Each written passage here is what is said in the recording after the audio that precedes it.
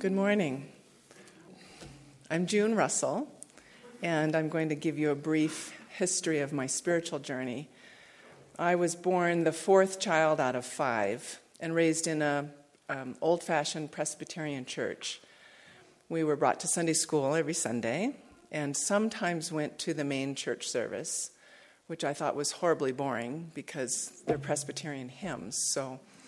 But I was a good student and did my lessons and believed what I was taught. And so I worried about the consequences of my sins.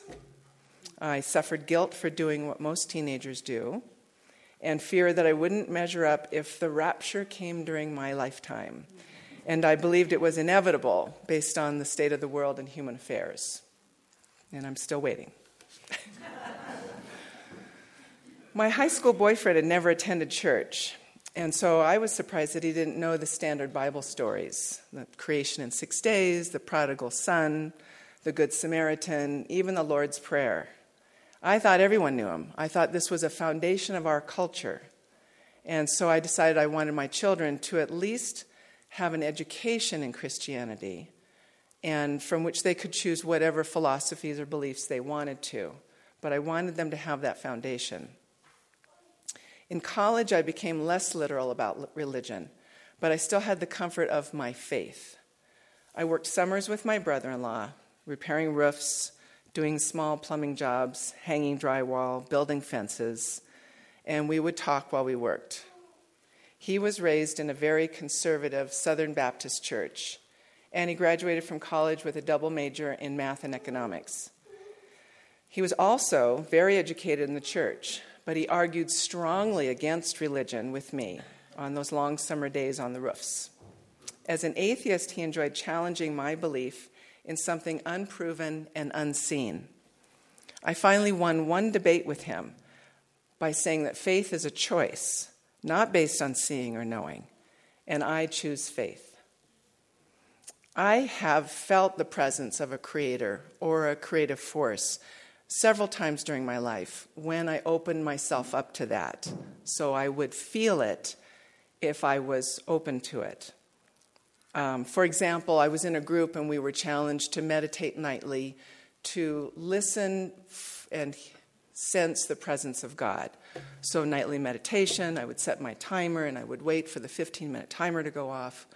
But I did this regularly. And one night I felt the presence. I felt this warmth, this joy, and I thought, there you are.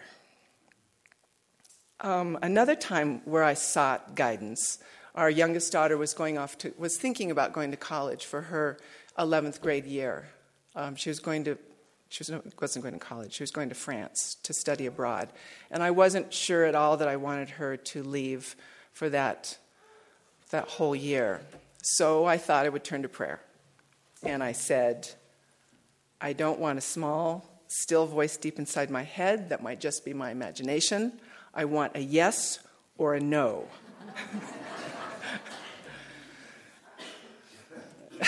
Rarely get what you ask for in this situation. But I listened, and I actually heard a voice in my mind. Now, whether this was my imagination, I don't know, but it was real clear, and this voice said, "Do you trust me?" "Yes." "Do you know that I love you?" "Yes." "Then follow me."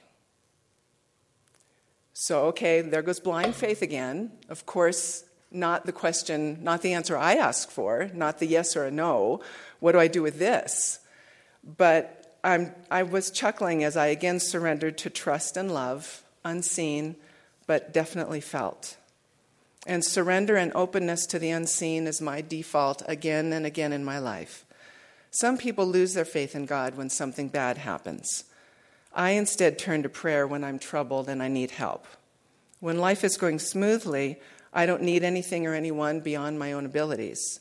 And it's not because I believe that I'm truly self-sufficient, but it's easy to act as though I am when there's no challenges to surmount.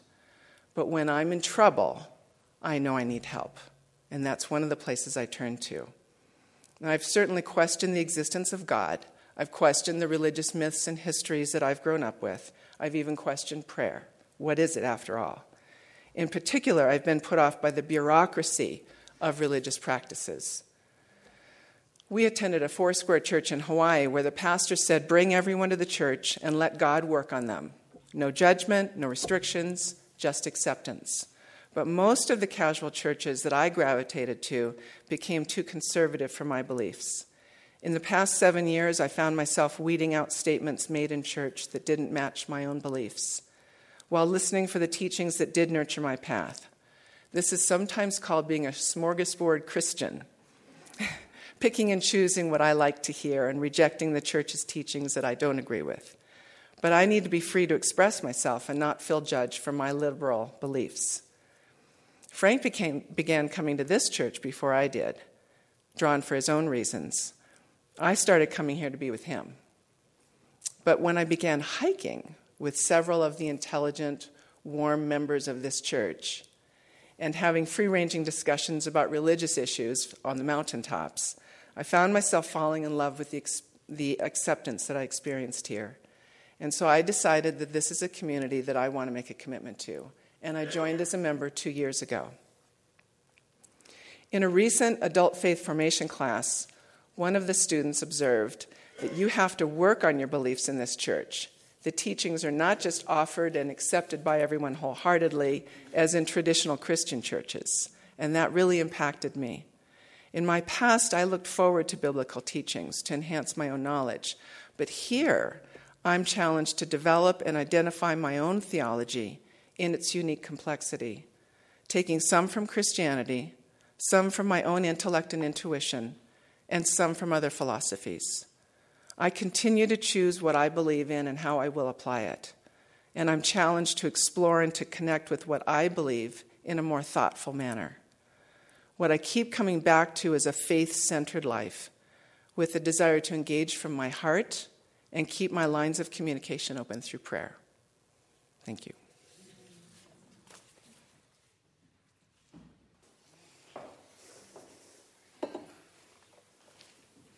Hi.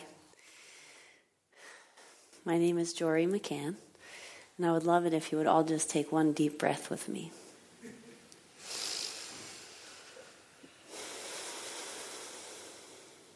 Thank you.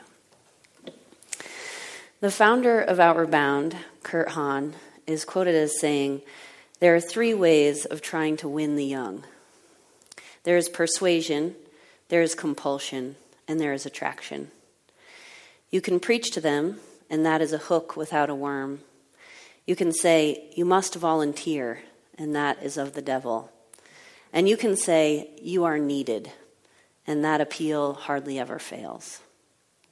My parents were Outward Bound instructors in the 1970s at the Hurricane Island Outward Bound School in the Penobscot Bay of Maine. My mother loves telling people that I did my first Outward Bound course in utero, which is true. And then I was an Outward Bound instructor for about 10 years after that myself. Well, way after that. My first UU service was at the Rockland UU Church in 2013 when I went to say goodbye to a High Obs hero and local legend, former Green Beret and Outward Bound instructor Bob Rowe. He was a pusher of boundaries and someone who challenged people to see the ways they could grow and be of service. In this way, I think I have a few things in common with him. I have been noticing lately more how I am, and really probably always have been, a catalyst. It is not always comfortable, but it has always been me. For years, I thought I would never find belonging because I was such a pain in the ass to be around. I am still a pain in the ass, just more to people close to me. I reserve that discomfort for those who have chosen in willingly. But I also know I have landed where I live in Mancos because it is a sacred place. Montezuma County is poor and messy and beautiful, and so far behind the place where I stand here with you all that I cannot take all the time to explain all the ways. But I love it. I love it because it is hard, and because it is messy, and because I am needed. I love it because every day, if I choose to, I can put the racial justice practices I have been learning and doing for 7 years to work. I can be in contact and in community with poor community members, with people of color who are poor because of white supremacy. And I can ask myself, how can I do being white differently today? How can I do growing up in a middle-class home differently? How can I look outside of myself with humility and know that the ways that I have done my work will benefit my community in this person's life, this child, right now? Maybe that will be because I will consider the questions I ask before I ask them. Maybe I will have extra compassion for the situation they are in or the behavior they are presenting. There are many ways that I am still not perfect, and I still make mistakes, but I am learning. Montezuma County is also the epicenter of a lot of ancient sacredness. It is the container that holds hundreds of years of human inhabitants, and there is so much evidence of that it is almost easy to forget how magical it is. It is easy to forget how there are over 2,000 people in my county who could be blood relatives of those ancestors who built those Puebloan ruins at Mesa Verde. It is easy to feel like my privilege might entitle me to forget that I am of colonizer blood, that I live on stolen land, that people that look like me have raped and stolen and lied, murdered and imprisoned and lynched, infected and sent to boarding schools to culturally cleanse people like them. Even if the people I come from on the islands that are now called British were being persecuted, I am of the culture that came to this land to wield power. I am on the receiving end of 400 years of rules created to raise me up and put black and brown people like them down. It is my heart that knows that racism is a problem in this country, partly because of me, because I am living in a white body that has been trained my whole life to believe that I should be afraid of people that do not look like me. I have been indoctrinated to hold up the premise of white supremacy by wanting to be perfect and needing to be right, and feeling awkward in standing my ground when people that I care about get defensive because they have had so few opportunities to look at how they have been spoon-fed racism their whole lives. So taking responsibility for being racist is so far outside of their comfort zone that they will fight with me until I am too exhausted to keep fighting. Insulation is the way that racism survives. I live in Montezuma County because I do not want to be insulated. But I come to worship in Durango because among all you fine people, because sometimes being surrounded by poverty and bigotry and racism is exhausting. I come to the UU because I belong here in so many ways. I am wild and I have a freak flag and it is waved wildly, often. Maybe not here, but I feel confident to say in a lot of my circles that I am pagan and queer and accepted at the UU. I come to worship here because I belong and I feel supported, and I lift myself up and I return to the work. Love is the doctrine of this church. The quest for truth is its sacrament, and service is its prayer. I come to the UU because sometimes to be an activist, you must refill your own cup. I refill with community, a community of people living with a mindset of abundance. There is nourishment here. But I also come because I am a catalyst, because together we can, because as one person I am small, but as many we are big. I come and I sit with you all because I need you and because you are needed. Thank you.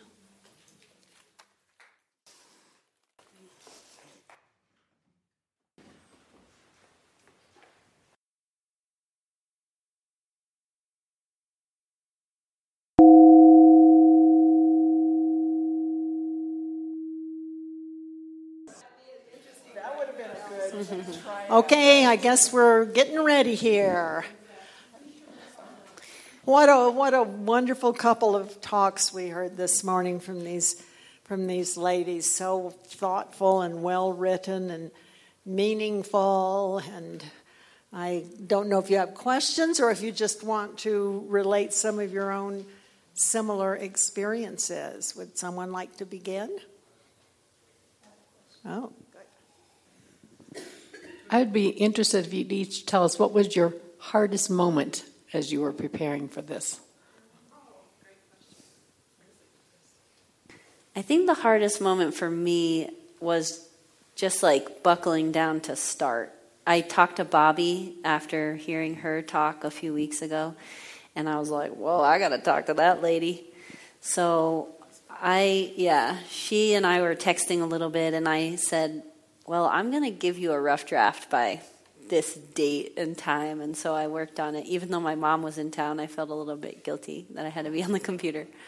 But that was kind of my hardest part. And then the second hardest part was not, like, really wanting to say it in an approachable way, say my message, and not be, like, overly soapboxy. And navigating that was... So I did a bunch of different drafts. This was the good one. For me, it was, I just did my first draft was just brainstorming, just ideas, memories, chronological stuff.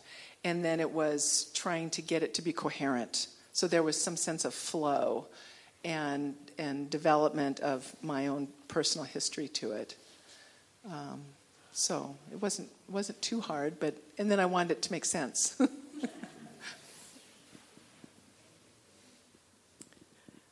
I wanted to ask Jory, you talked about being an outward bound in utero, and then suddenly in 2013 you were at a Unitarian church. Can you fill in a little of the gaps between those 2 years? Yes, of course. So I grew up in a really beautiful 1768 farmhouse on a hill in New Hampshire. And I was pretty insulated. I grew up in a really small town called Lyme, which is north of Dartmouth, Hanover area, about 15 minutes. And my dad had an affair when I was 17, so that was a pretty gigantic, like, ripping the bottom out from under the foundation of my house. And I went away to school. I actually found that out when I was away at school. And I went to a really cool boarding school where I got to live in Spain when I was 17. And I got to travel across the country going teleskiing and rock climbing before the age of 18. So I think that kind of, like, right during that trip, I woke up. I was like, oh, I'm not stupid. I thought I was supposed to be learning inside a classroom, and that's not the way my brain works. And so then I became an Outward Bound instructor after college. I went to school at Lewis and Clark College in Portland, Oregon. And then I transferred because the weather was so heinous. I could not handle it. I actually went on an overseas trip to Ecuador and lived there for 6 months, and like during the first 2 weeks, my whole body was like waking up, and I was like, what's going on? And I had this like light bulb moment. It's literally one of the first times I can identify my body talking to me, and my body was like, you have been depressed. You cannot live in Portland, Oregon. You are not going back there. And I knew that I was leaving school before I told everybody that I was in Ecuador before I told my parents. But anyway, I went to Maine. I finished school in Maine on the coast at a little tiny college called College of the Atlantic up in Bar Harbor. And I was pretty lost right after college. I was like, what the hell am I doing with my life? And where should I be? And why did I just get a degree in human ecology? And then I navigated my way to this little tiny town. It's a ski town called Newry, Maine, which is where Sunday River is, if you guys know anything about East Coast ski areas. And there's an Outward Bound base there. So I started renting from some Outward Bound people, and they were like, why don't you work for Outward Bound yet? And I was like, I don't know. And that was like the beginning of a 10-year career at Outward Bound and moving around the country and really getting exhausted, but like loving the work that I was doing and having a really hard time deciding where to go from there. But it was not sustainable. So Bob Rowe was he was one of the big parts. He's a pretty major figure in the HIABS community, and probably in a lot more. His funeral was one of the most populated funerals I've ever seen in my life. It's a gigantic church, just overflowing, standing room only for this guy. He was on the cover of Time magazine or Life magazine. Anyway, some pretty major stuff happened during Vietnam that he was featured on the cover of Life. Anyway, I'll stop talking. Jory, you obviously know a lot about the history of how the indigenous people have been treated in this country. Are you reading that book, An Indigenous Person's History of the United States? No, but I would love to. It's called An Indigenous People's History of the United States. It's the UU Read this year, I think, and it's everything you said and more. I mean, we have just. I won't go into it, but it's pretty horrible what's happened to the Native Americans. I am the kind of person who has like 10 books on my bedside table, and I like rotate. And so I'm reading God is Red, which is by Vine Deloria Jr., and A History of White People. By Nell Irvin Painter, which is really powerful. But the podcast that I would love for you all to leave here and find this podcast. It's called Seeing White, and it's in a series called Scene on Radio, SCENE on radio, but Seeing White, SCENE. It's a play on words, Scene on Radio. But the series is called Seeing White, and I think you can just look that up. And it is the most powerful, graceful, not finger-pointing, not judgmental, but very well documented, researched podcast. And it's like a series of 10, I think, or 15. And it has completely changed how I look at this whole situation of racism in our country. I've still got it, yeah. June, I just want to say I think it takes a lot of courage to believe what you believe and be in this group. And I mean that seriously, but I also I honor your beliefs. Thank you, John. When I first started coming to this church and hiking with you, I thought, I'm not going to talk about Christianity. And Frank said, no, that's the point of this church, that everything is accepted. You must talk about it. And I went, okay, I will. I'm not going to, not talk about who I am and what I believe. And yet, of course, my beliefs change and evolve and whatever. But it was hiking with you and Jack Eberhardt one day and talking about my sister and her, just the one issue focus that she has, voted for Trump because she's against abortion, and she's against Planned Parenthood because she swallowed the poison and she believes all the lies about Planned Parenthood.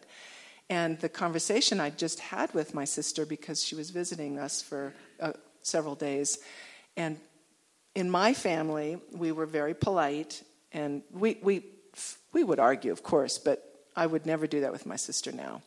And so I very politely listened to her, and then I just nailed her. I said, these are lies. These are felonious lies. I've done a Planned Parenthood tour in Denver. This is how they treat people. This ends. Now, I don't know if I changed her mind at all, but she very respectfully listened to me also. So I'm talking to Jack and John about this one day up in Porphyry Basin. And I thought, look at where I am. Look at these intelligent people I'm with, and look at how they're so letting me talk, and just nodding and understanding where I'm coming from. And I went, I just fell in love, period. So there you have it. He's blushing.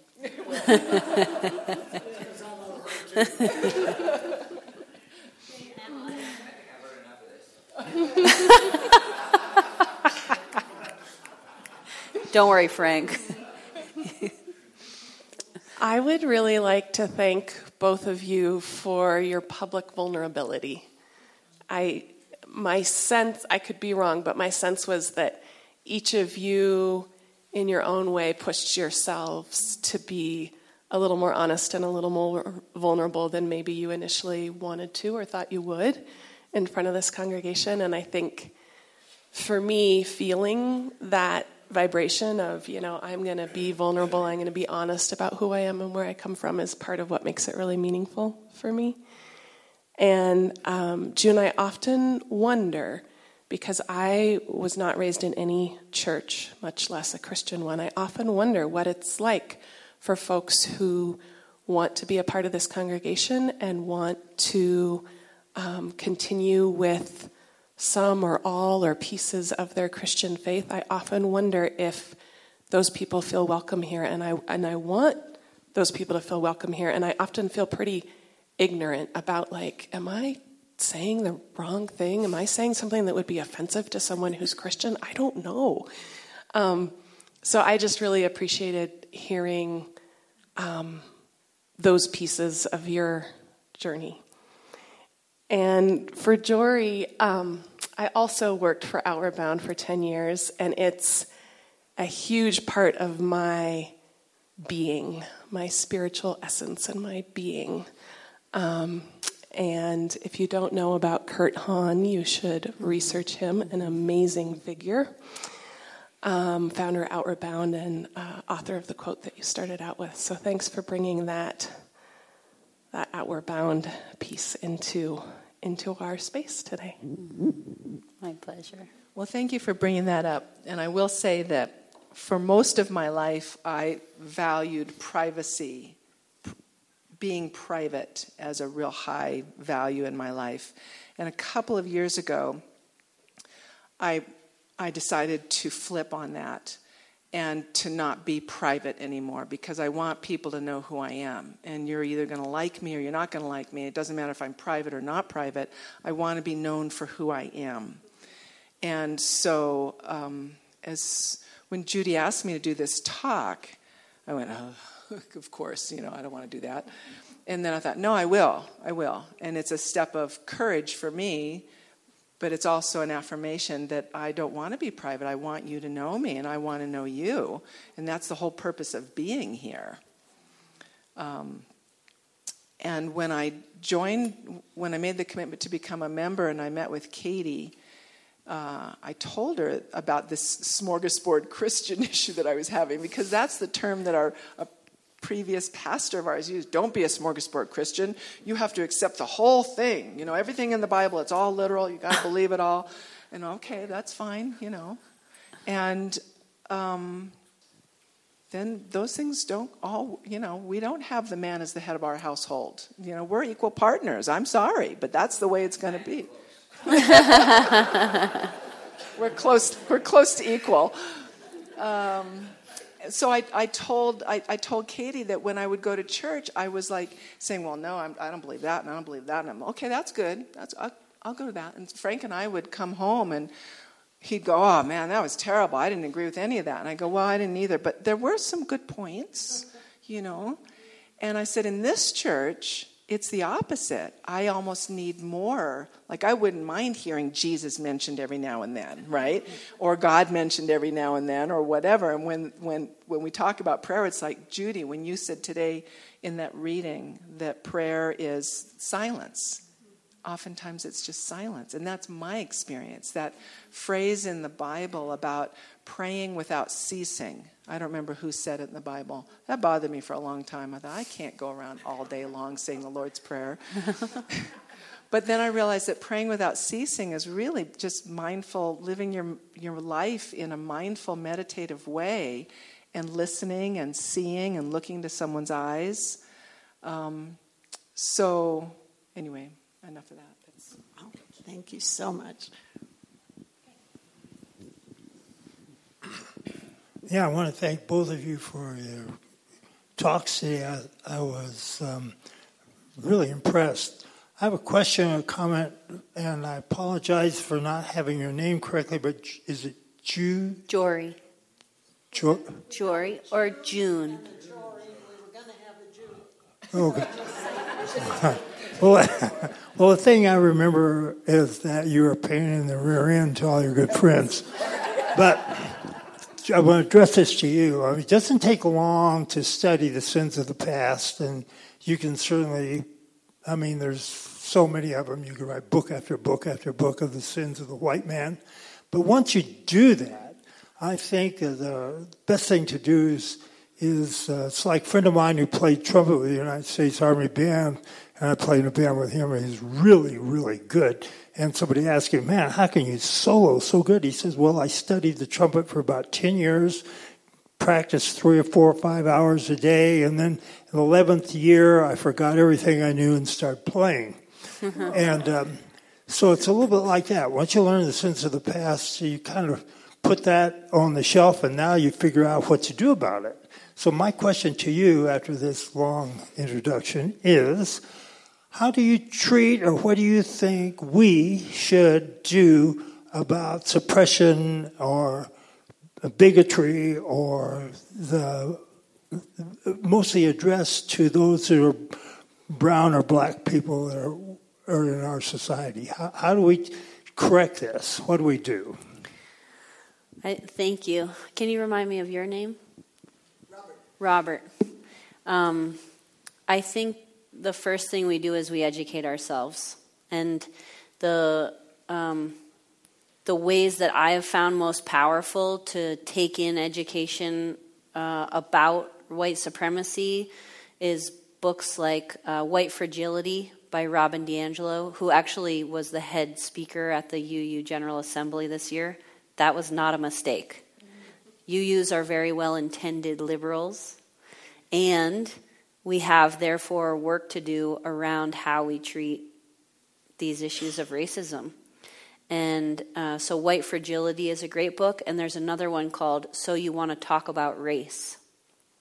And I think that it's really helpful for me to hear the perspective of people that have been really taking these issues apart and looking at how we stay insular in our racism, and how one of the things that Robin DiAngelo says is that racism exists because we stay so insulated from the conversation, and we get our backs up and we get defensive when people call us out, and so people stop calling us out. People of color don't want to have a conversation with us, white people, about what we're not doing well. And so to come with humility and to come with openness and to say, I'm ready to hear what I'm not doing right, and I'm ready to get uncomfortable, and I'm open to being in this conversation with you, with people of color. If you're willing, you don't have to be my teacher because that is not your responsibility. But I do want to be in conversation with white people who know more than I do and who are willing to call me out on my behavior that's not working. Book group. Yes, please come to White Fragility. The dates are in the flyer, in the order of service. Bonnie. That's what I was going to speak to, that both with Robert's question about, so what do you do? I mean, what does it mean when you start to come to some recognitions about our history and what the implications are for us? What do you do? And then Jory's recommendation about the book White Fragility, which we have right now available over in is that the leaders of the Social Justice and Healing Racism team is sponsoring a series of talks based upon that book. That the intent is to take small bites of the book at a time, so there'll be 4 different sessions, and really be exploring together what did we learn, and then what does that mean? What does that call us to do with what we're beginning to understand in a better way? And I think being part of a beloved community, having those discussions, is a really powerful way, not only individually to learn and to think about what that next step is, but to offer support to each other, and how do we create momentum and synergy among ourselves for doing this work. And I think supporting each other in just standing in responsibility. and saying, like, I don't know, and that makes me uncomfortable. Or I think I want to talk about this thing, but I'm uncomfortable to say it because I don't want to do it wrong, but I'm going to say it anyway. Please tell me if you hear anything that might be offensive. And saying that to each other. It's not up to people of color to teach us. It is up to ourselves to educate ourselves and then to continue that work. And hopefully then we will be invited by people of color to have those conversations more in depth because their experience is obviously paramount. And in this area, I'm sorry, but this area is very segregated. We have a ton of people of color here, and none of them, almost none of them, come to our church. And there is reason for that. And we get to take responsibility. And the first thing that we have to do is just showing up in that conversation with humility and looking at how even just not wanting to be uncomfortable is part of that insulation from dismantling racism. Nancy's next. Yes, this is on the other topic that we've been talking about, which is beliefs. And I was raised as a UU, and as a teenager, I wanted more definition, but I didn't have it. My best friend was Catholic. I enjoyed going to Mass with her once in a while, but I didn't want to become Catholic. And so it wasn't until I came here to Durango that I started attending church, and I always had kind of eclectic kind of spirituality, or smorgasbord, if you will. And we did a series, a new UU, last month. And there I finally understood and came more to grips with the fact that my spirituality was probably always going to be developing. And sometimes I struggle and sometimes I don't. But I just invite all of us to keep an open mind to your beliefs, that maybe they'll change for you, and to be open to a Christian in our midst. Well, in our beliefs ebb and flow in my experience. You know, to me, being raised as a Christian, it felt sacrilegious to reject any of it until I got older. And then I thought, no, I have to rely on my own intellect, my own sense of what's right. And so do I reject it all? But then I felt like I was rejected. Then I still had a spiritual need. There's a spiritual part of me. And so I just said, okay, well, let me just go hand in hand with that spiritual side of myself and what shows up for me. You know, and it's anything. It's like I said, I draw from intellect, intuition, other philosophies, Christian philosophy. It's all good if it all moves us forward and if it feeds us. Okay, I think 12 o'clock has come sooner than we thought it would. So let's give these women a hand of appreciation. Thank you. You too.